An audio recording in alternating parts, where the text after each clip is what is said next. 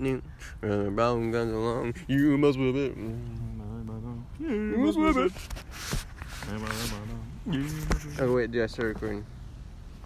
I'm not gonna cut that out. Okay. Well, this is another episode. What is the name of this one? Well, this is Vague State.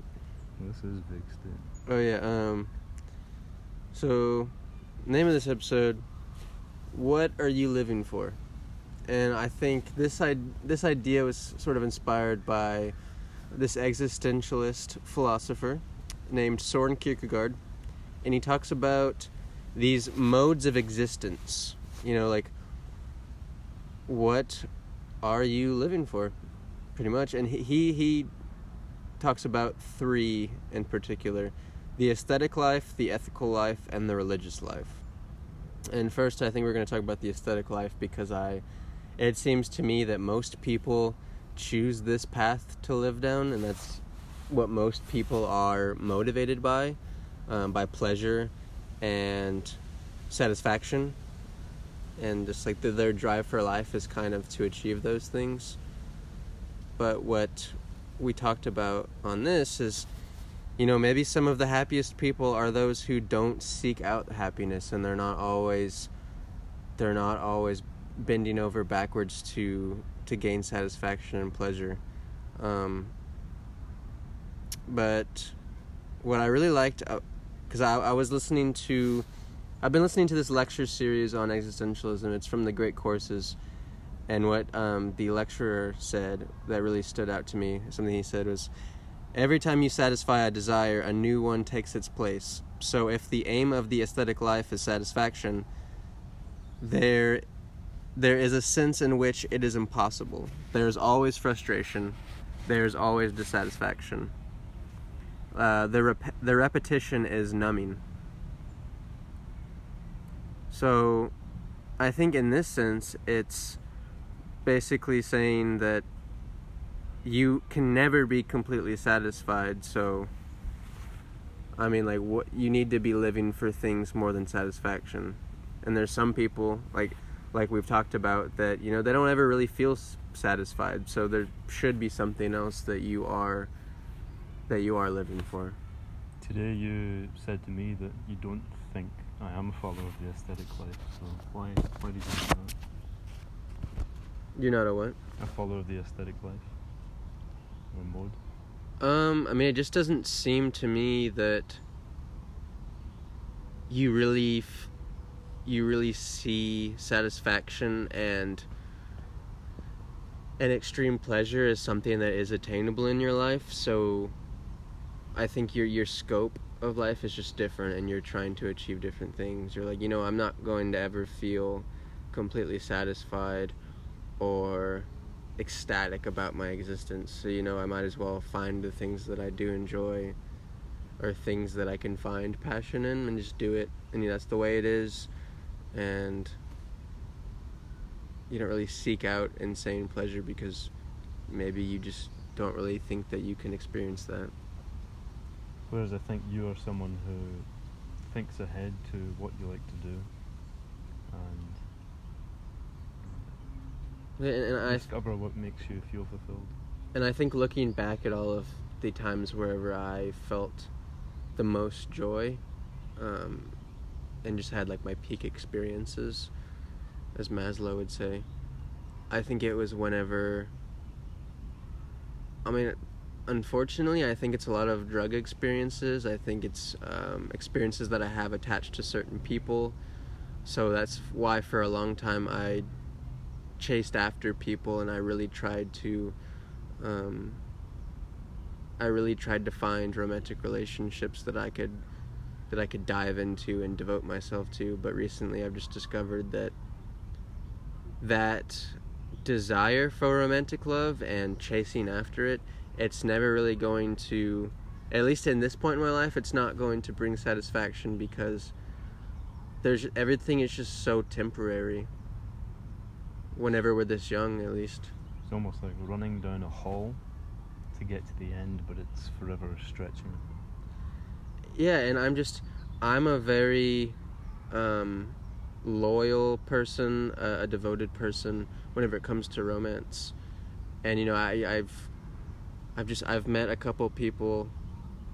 The last one in particular, I just thought I had met somebody that just fit all the criteria I was desiring for so long, and I completely devoted myself to it. I was kind of settled down into it, and that was just sort of silly, because at this age you shouldn't ever think that anything is permanent. And on the other hand, like, whenever I did settle down into it, and I kind of, in a sense, wasn't on my toes anymore, I wasn't really putting all my effort into the relationship, and I just wasn't really being a great partner to be with. I think permanence is a very interesting topic, especially at our age, because of so much that is always changing. And I think in some ways some people come to understand or accept that permanence maybe is folly. Like, all things must pass, all things are going to end eventually. Your current state of well-being, your current living situation, your current romantic partners, or even the youth in your body, it will all be gone one day, just like the seasons.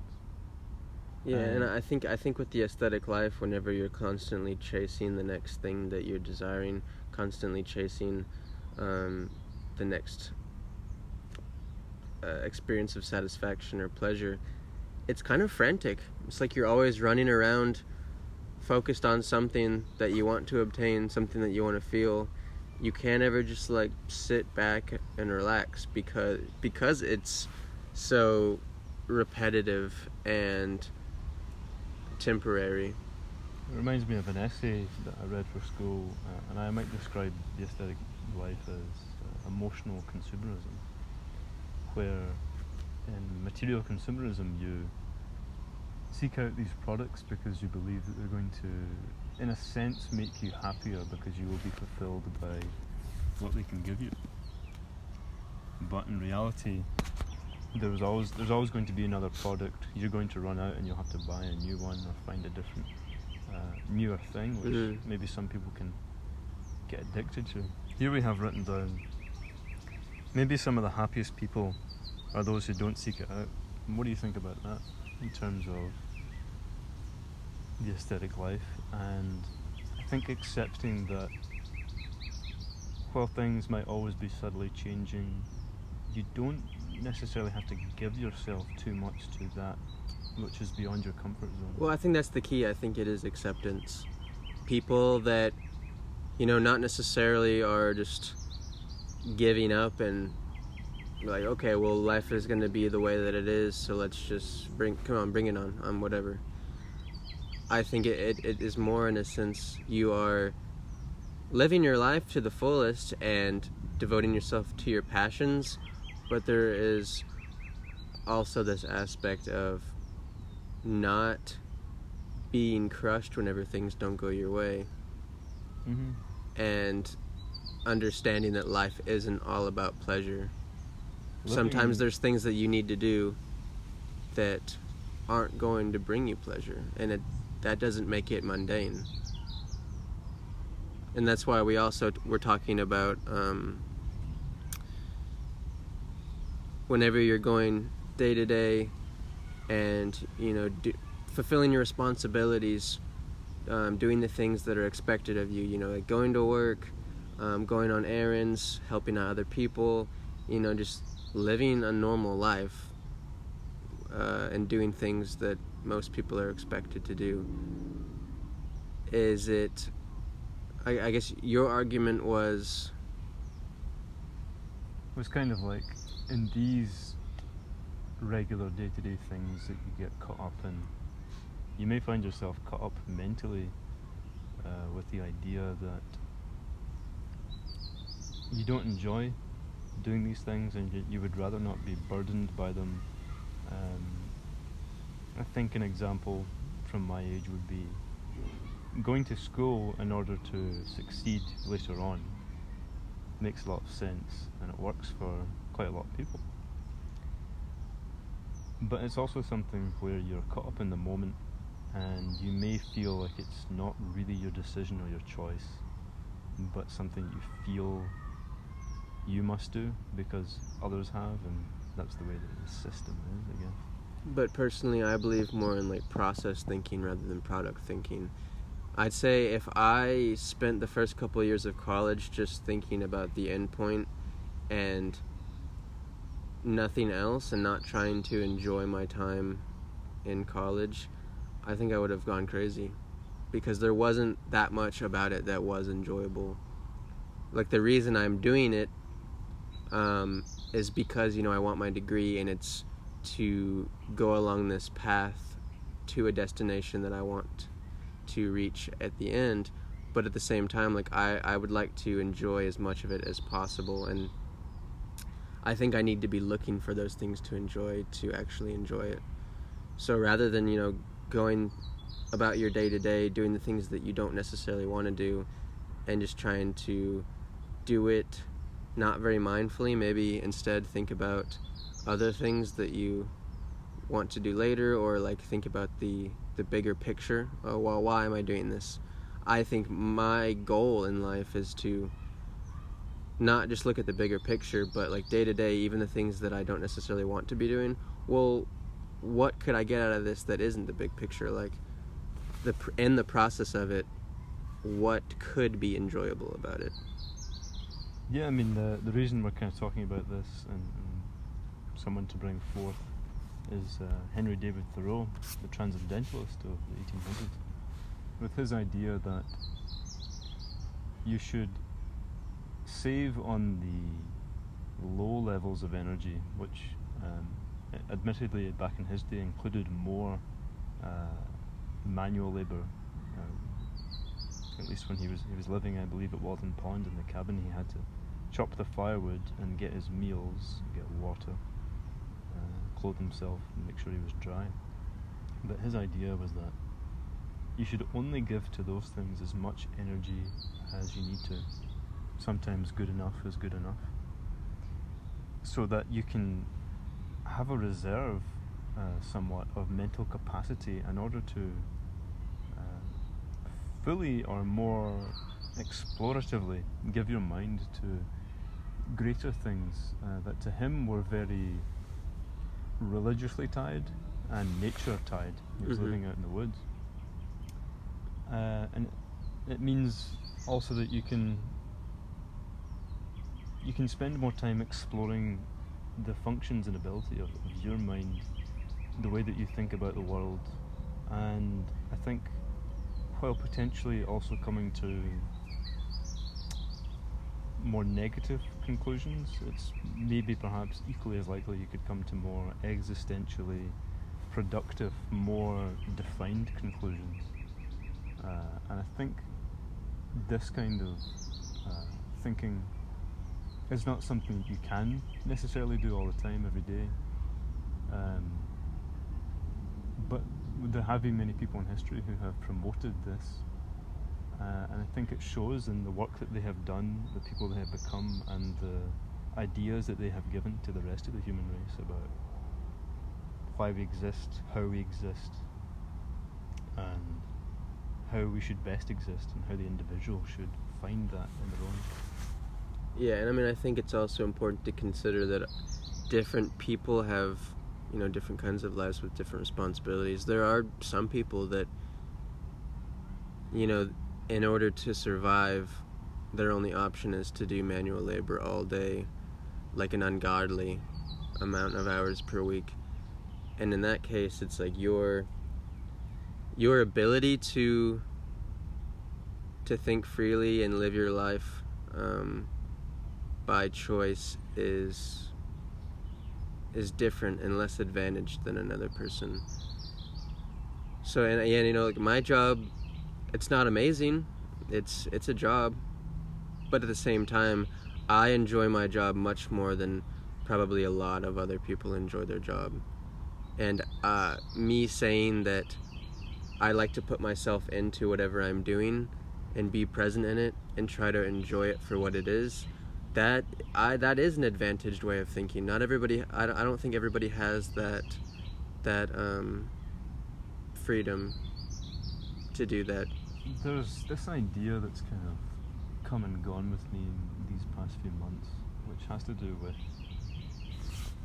more fully understanding my concept of self. And I suppose it's like when I think about those who are disadvantaged compared to me, obviously they have the homeless, or people in third world countries, or anyone that is really struggling. I have a fairly easy way of life and situation, and I think you can really get caught up and even depressed by comparing yourself to those around you and having this idea that, like, oh, you're taking all you have for granted, you should be happy, you are lucky, you should feel good. And I think that is an unhealthy way of thinking, because I've come to more fully explore the idea of, while thinking of myself as just another human, also embracing part of myself that has to do with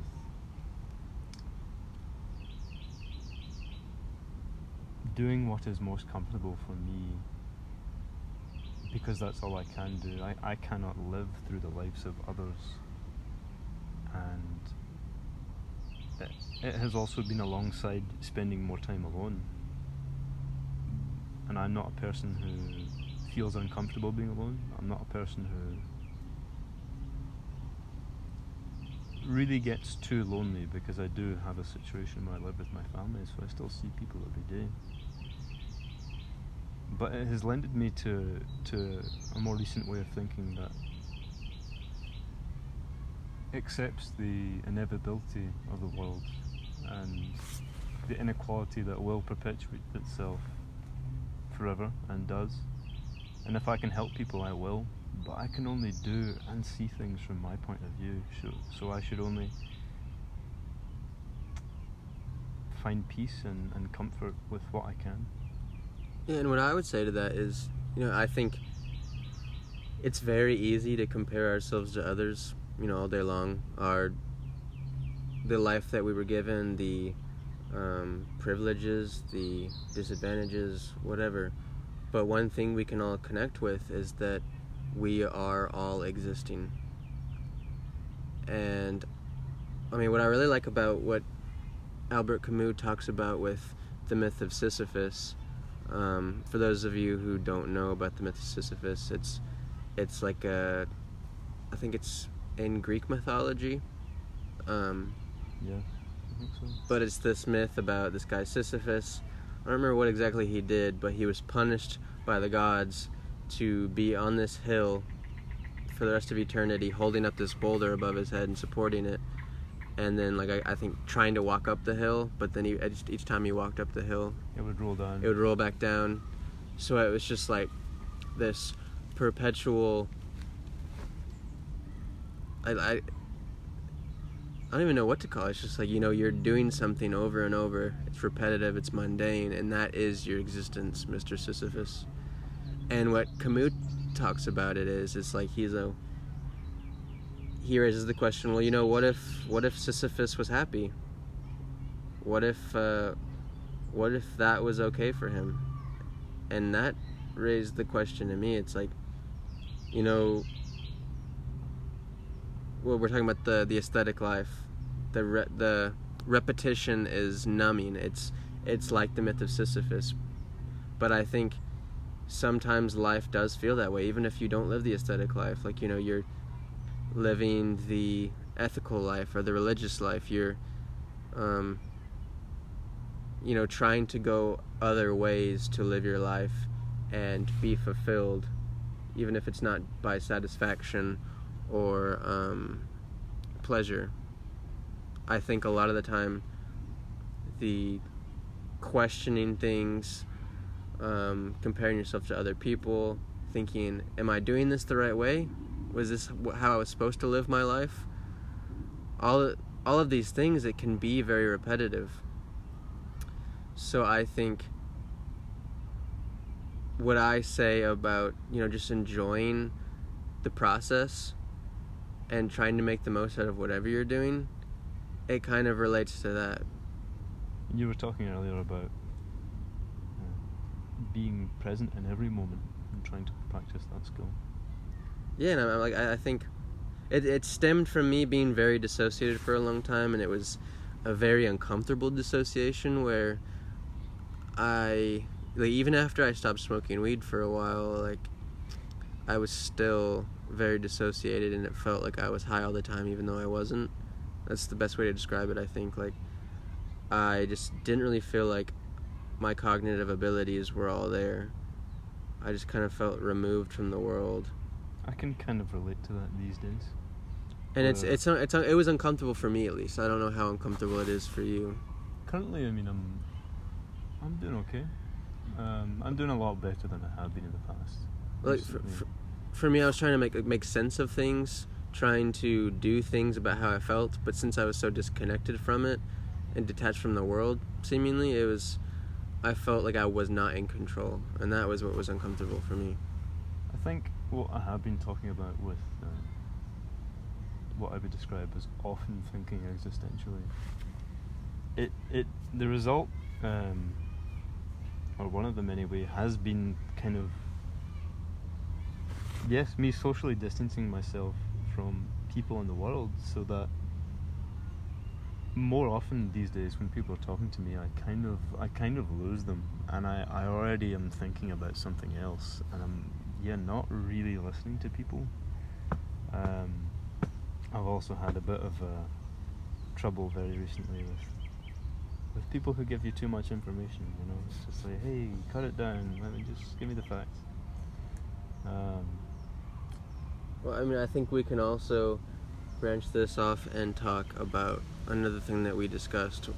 So how does the drive for pleasure or living the aesthetic life, how does that motivate socialization for different individuals? I mean, and I can say personally, I talk to people on a regular basis. I reach out to friends, nurture relationships. It's been different lately. I've been less frantic with it. You know, like I used to just reach out to friends whenever I'd talk to them for a while, like out of anxiety. And I was like, hey, are we still friends? Are we still friends, dude? Now it's like, it's more calm. Like, I'm like, you know, we're going to be friends even if we go a little while without talking. It's not a big deal. But I still find myself, you know, wanting to talk to my friends and reaching out to them because it gives me pleasure and I enjoy talking to them. But I think for you, that has always been different. You've had less of a desire to reach out to people and have a social life because maybe, one, you aren't super about the aesthetic life, you aren't really going for pleasure, or maybe just being social doesn't give you as much pleasure. I mean, it does give you some pleasure, or else you wouldn't talk to anybody ever at all, but maybe it doesn't give you as much as the normal person. There was certainly a long period of time in these past few years where I was perhaps overanalyzing, but maybe that's just who I am, my social relationships, and I definitely at a few times was getting more negativity than pleasure. And it took me, I think, a very long time until recently to kind of understand that, like, I have the control, and I can be the one who has the power to shift my own social influence and character. Well, and remember what we were talking about last week is the certainty and solitude, being by yourself. Like, you're in control of everything. Yeah. Like, you don't have to worry about what another person is going to say, another person is going to feel, and you also don't have to worry about, like, over analyzing their behavior. I mean, as I've probably said before on the podcast, I feel like I'm someone who is quite happy to go along with the desires of others, but that means that my desires are not really fulfilled. You're losing some of yourself in others, so to speak. So now that I've drawn back, I've found greater parts of myself, but then, just as I was just saying, I'm kind of dreamy a lot more, but maybe I'm more comfortable this way. I think probably yes. Well, and we've definitely talked about the aspect of being social and having friends part of the desire in that is obviously a matter of comfort. Some people aren't comfortable alone, so they seek out other people to, I guess, make them feel more comfortable with their existence. Like, hey, I'm not existing alone. I have this other person with me, so it makes me feel better about, being here. I think that's the more positive way to say it. What you used before, the word frantic, is how I have seen it before, though. And I think I used to be a lot more frantic. Now I don't feel bad about it, because the franticness, I guess, if that's a word, the franticness of it has subsided a lot, and I feel more comfortable being by myself. I feel more comfortable with a lot of aspects of the world. So my desire to be around people and have those friendships, it's less about comfort now, and it's more about what we're talking about in this episode, which I think fits nicely. I think for me it's more about the pleasure that I get from talking to people rather than comfort. Because it's like I can spend a long time alone and be fine, which wasn't the case before. And now the reason that I do have those friendships and hang out with people is because it makes me feel good and I like it.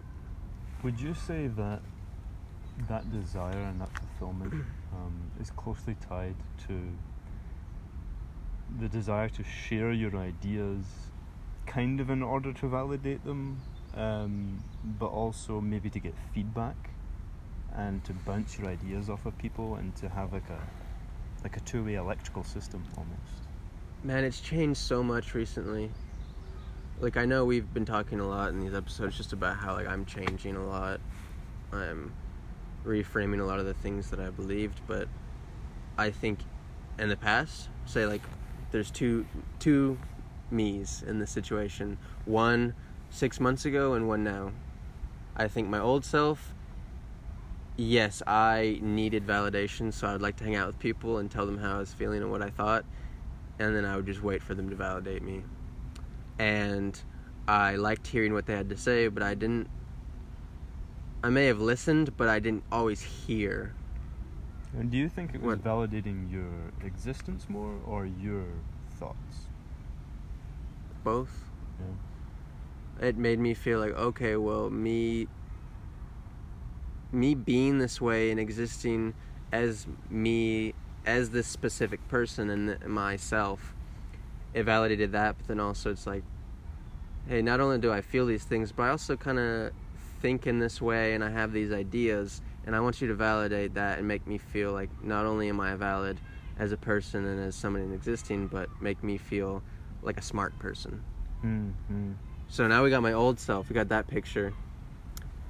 Me today, I look for validation much less. One, because I don't need it as much, and two, because I've kind of accepted that the validation that I'm seeking can only come from myself. Interesting. Nobody is going to tell me what I want to hear except me. And to find that validation, I've gone about it in a different way. I think for a long time I just had this frustration from talking to people, and I would be seeking some sort of validation, and they would be like, oh, that's cool, and I'd be like, you don't mean it though. And I would just be like frustrated because people couldn't give me what I wanted. I felt that way for a very long time. So now, like, just being validated myself, like thinking, hey, like, I'm a good person, I have valid ideas, and I can tell myself that and feel it, instead of looking for it in other people. Now I seek validation less in people, and whenever I like tell somebody about my ideas, it's more so just like because I'm curious to hear what others may think, not in search of validation. And whenever people tell me about what they think, I'm not just like waiting for my turn to talk. I'm actually listening to them, soaking in what they have to say, and not only like soaking it in to have a better picture of who they are, but maybe to integrate some into my thinking. Because I think it's always been a problem for me for a long time, to kind of just tune out everybody else and think that I have it all figured out, my way is the best way, and I'm smarter than everybody else, so why even think about what other people have to say. But now I've sort of accepted that, like, the people that I surround myself with the people I've chosen to be friends with are smart and they have good ideas. And I think if they weren't, then I probably wouldn't have chosen them to be in my circle, you know? Like, I have some great friends who have a lot of great things to say, and I've started listening a lot more.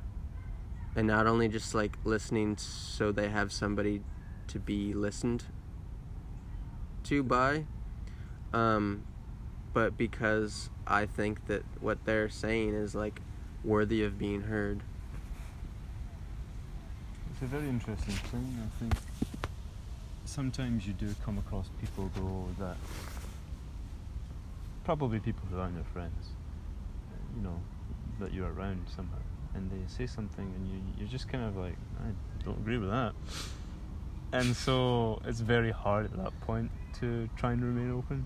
Well, dude, like... But you might not say anything. I think lately, like, I've come across a lot of people... a lot of people that I've talked to, and they're like, well, yeah, I don't agree with that, but I see what you're saying. And I think it's been happening a lot more frequently in our relationship. Maybe because the both of us were just a little bit less comfortable with saying that. Yeah, I mean, maybe this podcast has been a good avenue to...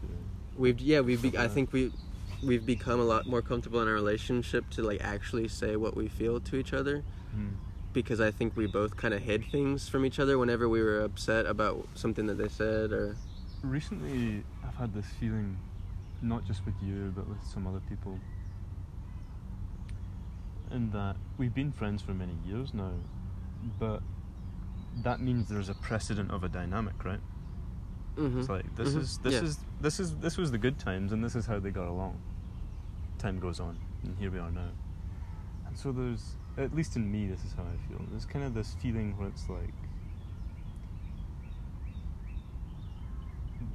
in enjoying that solitude sometimes, I lose myself sometimes when I'm around people, because it almost feels like I am naturally and immediately warped to that social situation.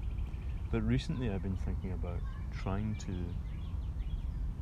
remain conscious of myself even when I'm with people. And I think the fact that we've been friends for so long, we've both changed a great deal while being friends.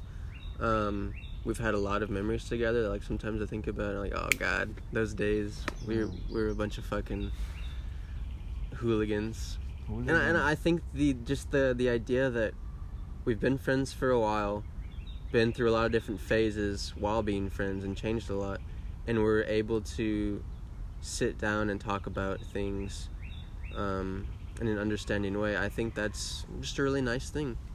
I mean, what I was just describing with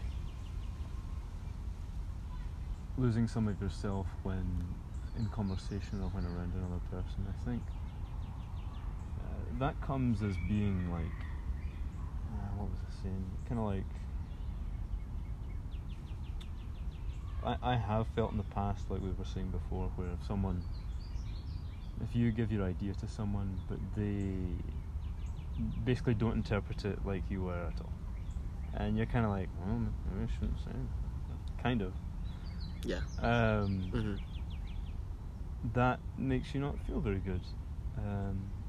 And in times in my recent life of a few years, I felt like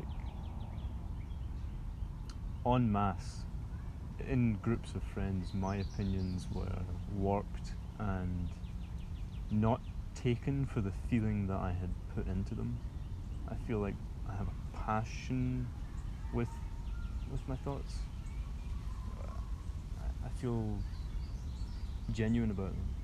And saying those thoughts to other people, and their response not really reaching expectations that are there, even if, like, you don't want to feel like they are there. Yeah, expectations is interesting, because it's like, what are my expectations? I don't really know. Or, like, maybe a better way to say it is, like, hopes of what they may say. But I mean, and that ties into, the aesthetic life, because having that hope in the first place is you're seeking some type of satisfaction, or the pleasure of somebody saying whatever. I think one of the reasons I have find a lot of comfort in solitude is because historically I have not found a great deal of fulfillment in the feedback that I've gotten from other people.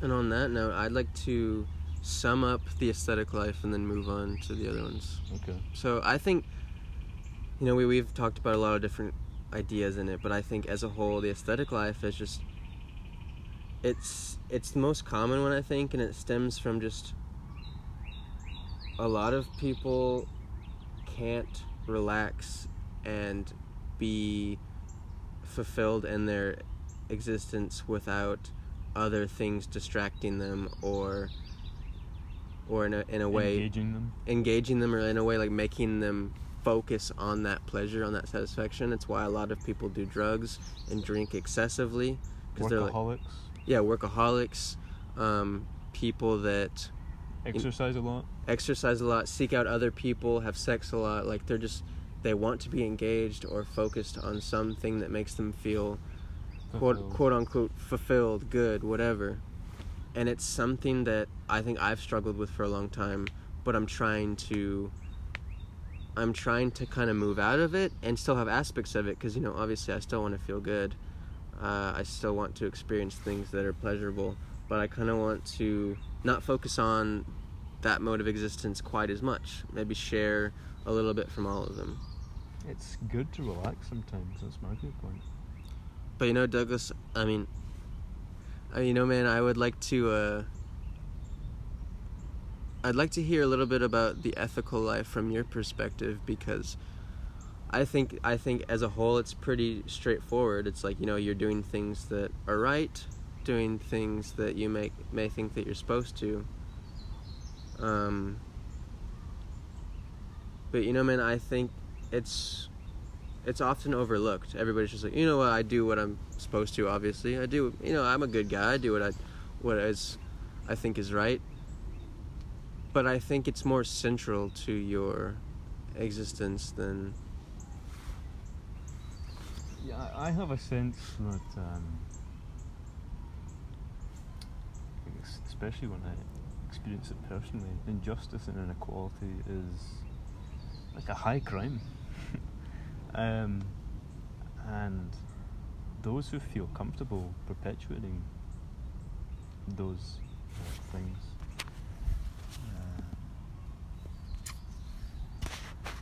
perhaps are not good people.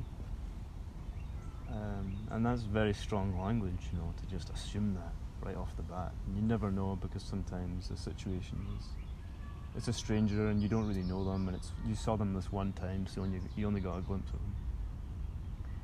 But as far as trying to be good, I think I do what I can to try and maintain that, and not to offend other people, because I think all people should be equal emotionally. And I think that the concept of like deeming somebody as good or bad because of their actions is very hard to call somebody, to say about somebody, and I think we could talk for a long time about that subject. I mean, one quick thing I would say, if I had to sum of it up, is like, there are people who I think are not good, but it's probably because of factors in their childhood and other parts of life that led them to be that way. And some people... Elaine, what's going on there? That's not really a good person if she acts like that so much. And some people would make the argument that if somebody was so disadvantaged growing up, then that would maybe like excuse the bad, and it wouldn't make them necessarily it wouldn't excuse their behaviors, but it would explain why that they're doing bad things, and it would make them not a bad person, which I don't think I would agree with. I think you don't have a choice in what you're dealt growing up and everything, but you do have a choice in what you do with it. Just like I didn't have a choice in my last breakup. I was broken up with. I didn't have a choice to maintain the relationship, keep it going, but I did have every choice in where I went from there, what I did with it, The real question, I think, my friend, is, in life, do we have the choice of the way that our consciousness develops? We have the choice of exposing ourselves to choice things that will further ourselves, but we don't have the choice of how we were raised. We don't have the choice of the precedent to continue from there. You must make do originally with what you have, and then if you come to the realization that you can change yourself, you want to, you're not comfortable, you want to do something else, then you have the choice to think for yourself. But I think many people, just from the way they are raised and from their natural intuition, follow a path that is most natural for them and does not necessarily lend itself much to existential or outward exploration beyond what they thought they could be capable of.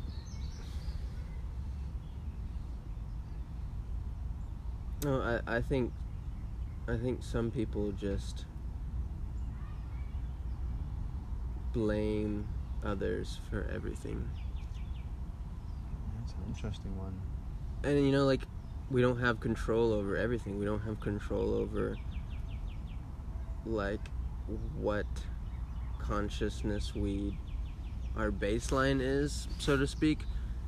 We can move on from there in so many different ways, but no, I mean, we don't have a choice and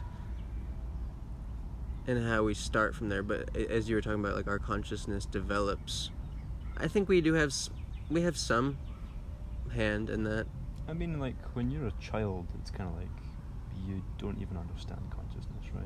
I think that's a very pure state of thought.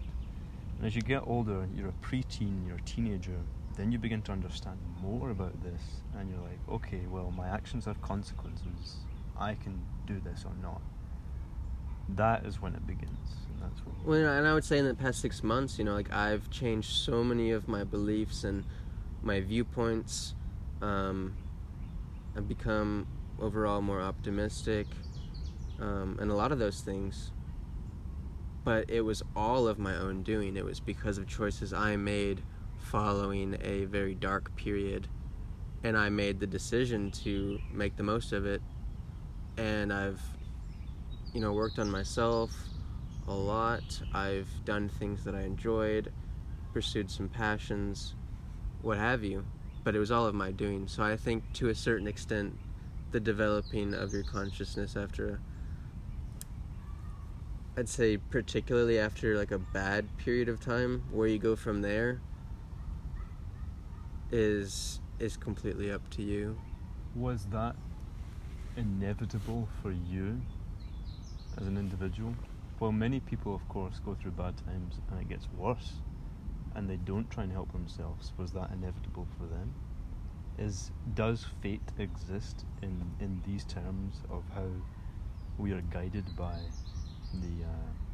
the baseline consciousness that we are given? I don't believe in fate in that sense. I think the only inevitability in this scenario would be, it was inevitable for me to get better and make these positive changes, because if I went any lower, I would have hit rock bottom and, like... Because you are someone that would have that response. Yeah, and I think the inevitability of somebody going up or down or keep going down or whatever is based on the individual's capacity, you know? Because some people, like, they may have continued to go down and down and down because, you know, they could handle just going down and down without losing it. But for me, it's like I was feeling very low for a long time, and I have a strong desire to feel good. So yeah, like, me as an individual, I think you could argue that it was inevitable for me to go up because I just couldn't do it any longer. But I don't believe in... Okay, well, I was in the middle of talking, and then I got a phone call on my cellular, so it interrupted me, but I was basically finishing up the thought by saying, I don't believe in fate in the sense that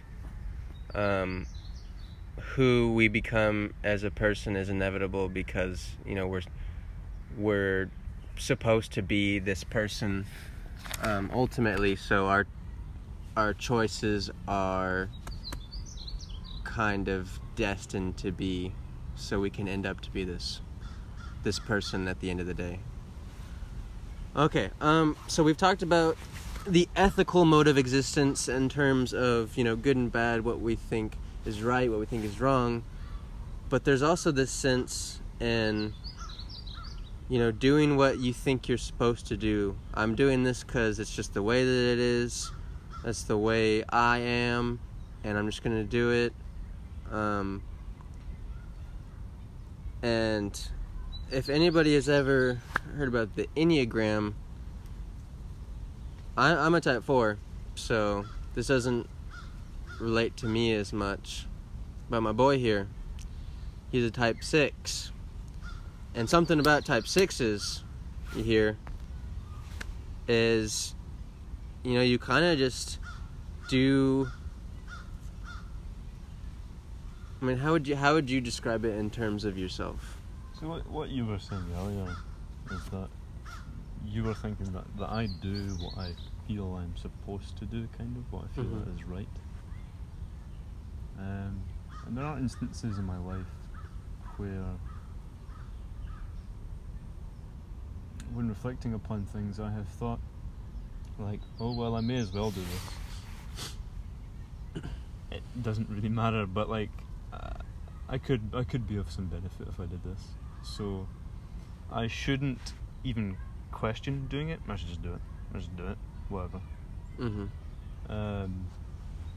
But that also comes, I think, probably with not doing things, where many times in conversation I could say this, but maybe I don't want to lead it down that route, so cut it off, it's gone, I'm not going to say it. And I think this is where you heavily differ from the aesthetic life as we were describing it before, because you aren't really doing things in search of a certain feeling. You're just kind of doing them because it seems like the right thing to do in that situation, the things that you're kind of supposed to do. Yeah, I think even if it's not, even if it's something that you don't feel like will bring you any pleasantries, it's just kind of like, that's what I do.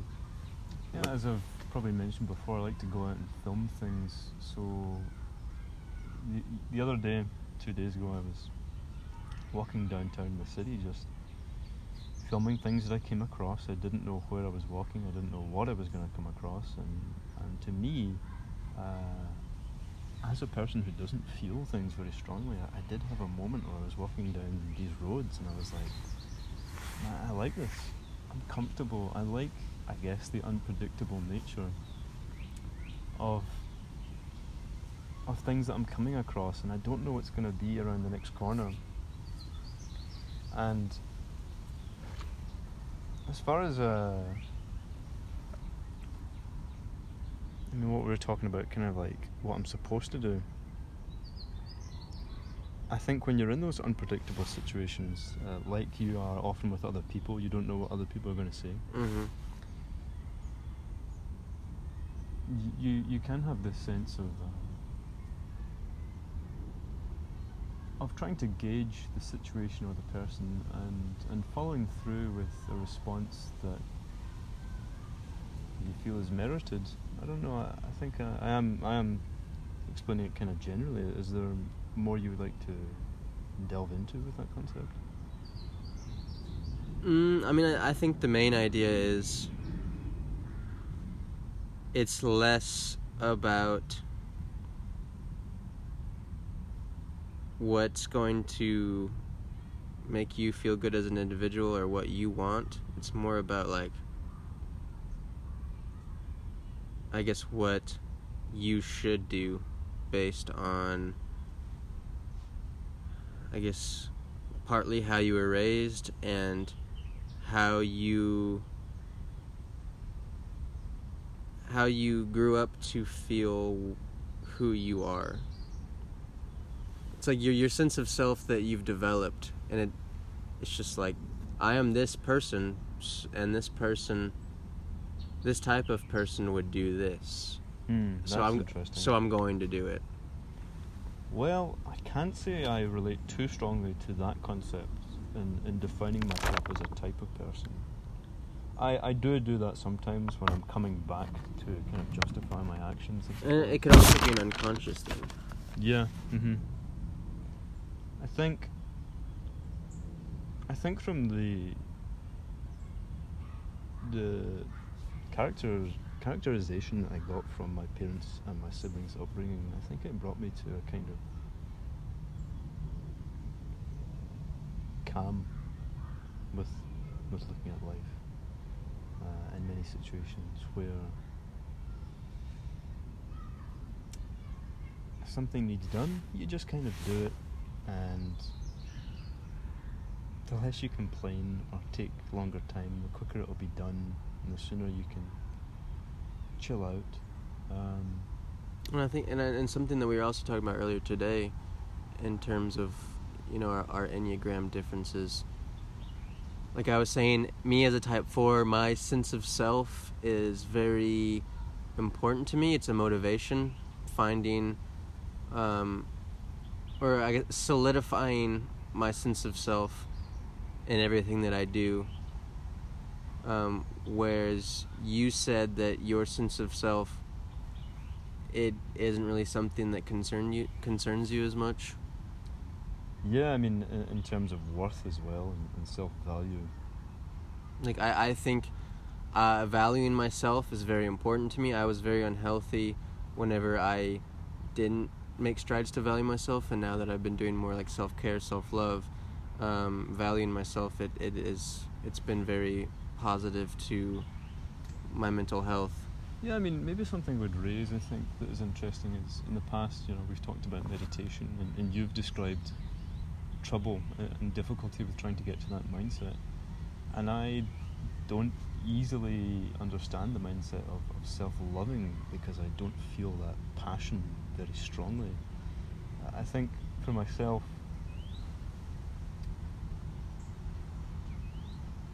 I don't look at myself negatively or positively necessarily, just because I don't really feel those feelings that strongly in relation to individual, personal characterization. I guess I live on observation. And that's why I like to document, and that's why I like to see the response of others, because I don't think I live as much in prejudice.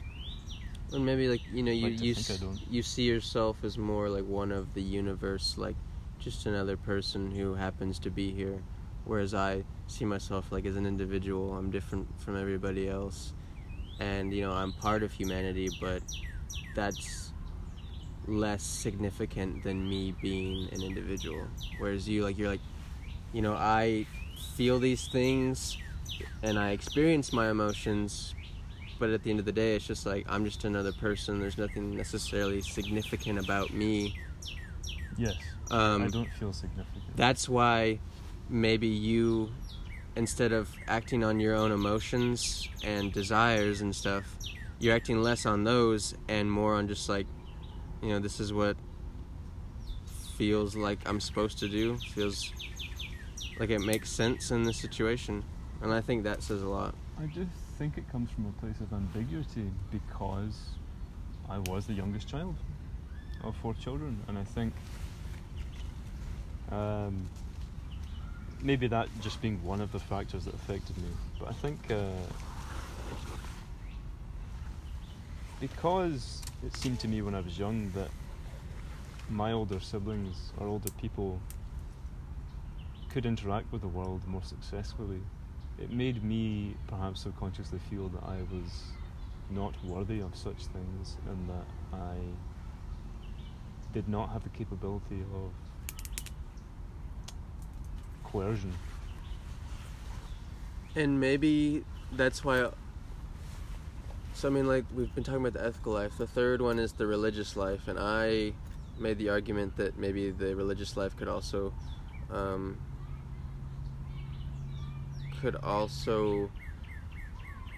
be spoken about in terms of, you know, not necessarily practicing a religion, but just like living for something that is larger than yourself. And, you know, you're not religious, but I think, and we have talked about, it does seem that you would benefit from living for something larger than yourself, something greater than yourself. And like, where for me, since I'm very individualistic, I value my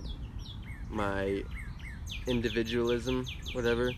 I think looking at like things that are greater than myself, things that are like things like religion and stuff, and I'm like, bitch, no, there's nothing greater than myself. Like, and it's not necessarily in like a cocky, narcissistic way, but it's just like, I think the most important thing that I could focus on is myself, getting to know myself, getting to know how to maximize my existence, you know, how to be a better, happier person rather than focusing on other things. And like, you know, a big thing about like Christianity that it's always irked me is like, a big saying is, I am second, God comes first before me. And I'm like, I've always found that very interesting, yes.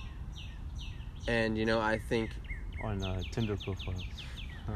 Well, and I think like the religious life, it's basically saying you don't have to be religious or practice a certain religion. It's just you're living your life in pursuit of something greater than yourself and devotion to something greater than yourself. And it's something that I've never been able to relate to, but maybe you are like a mix between the ethical and the religious, even though you aren't religious.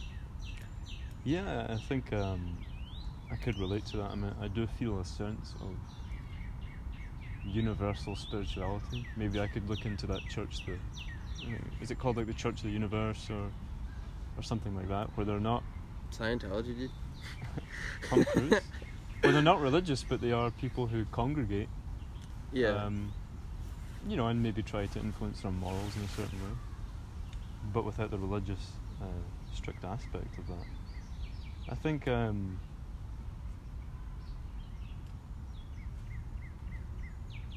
find the idea of almost working for a higher power, being judged by a higher power, and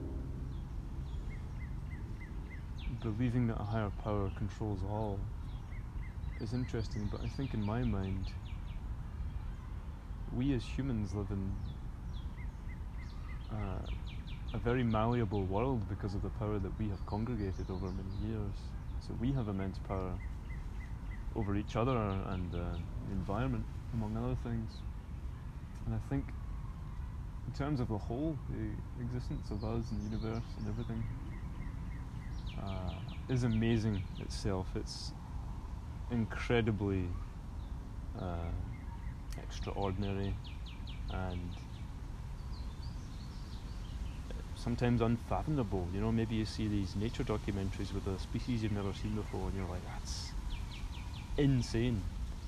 You know, and it's interesting to me that many people, if they're religious, maybe they believe that a God created humans in his image. And I just think it's interesting to not believe that we are creatures who somehow managed to become greater than our natural environment.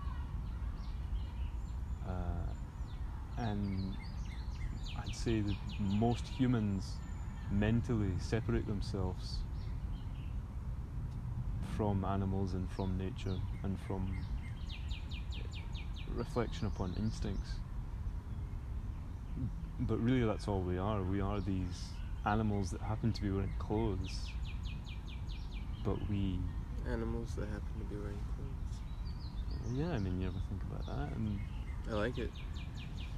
we just happen to have these immense intellects which give us the ability to not even realize our physical state.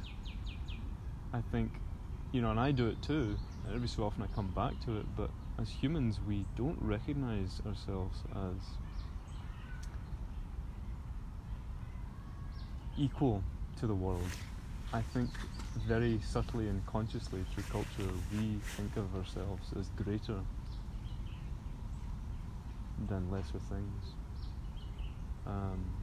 And that's a very general view, and I would add to that if I could, but it's a very complex thing to describe, I think. I think that's a good place to end it.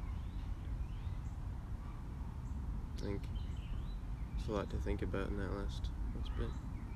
Yeah, I mean, if people are listening, I would ask them, how do you feel about as a being with this strong power to affect your environment with intuition, with imagination, with creativity, with the rationality? And think about what we have done as a group. And what can you do? Only you can prevent forest fires.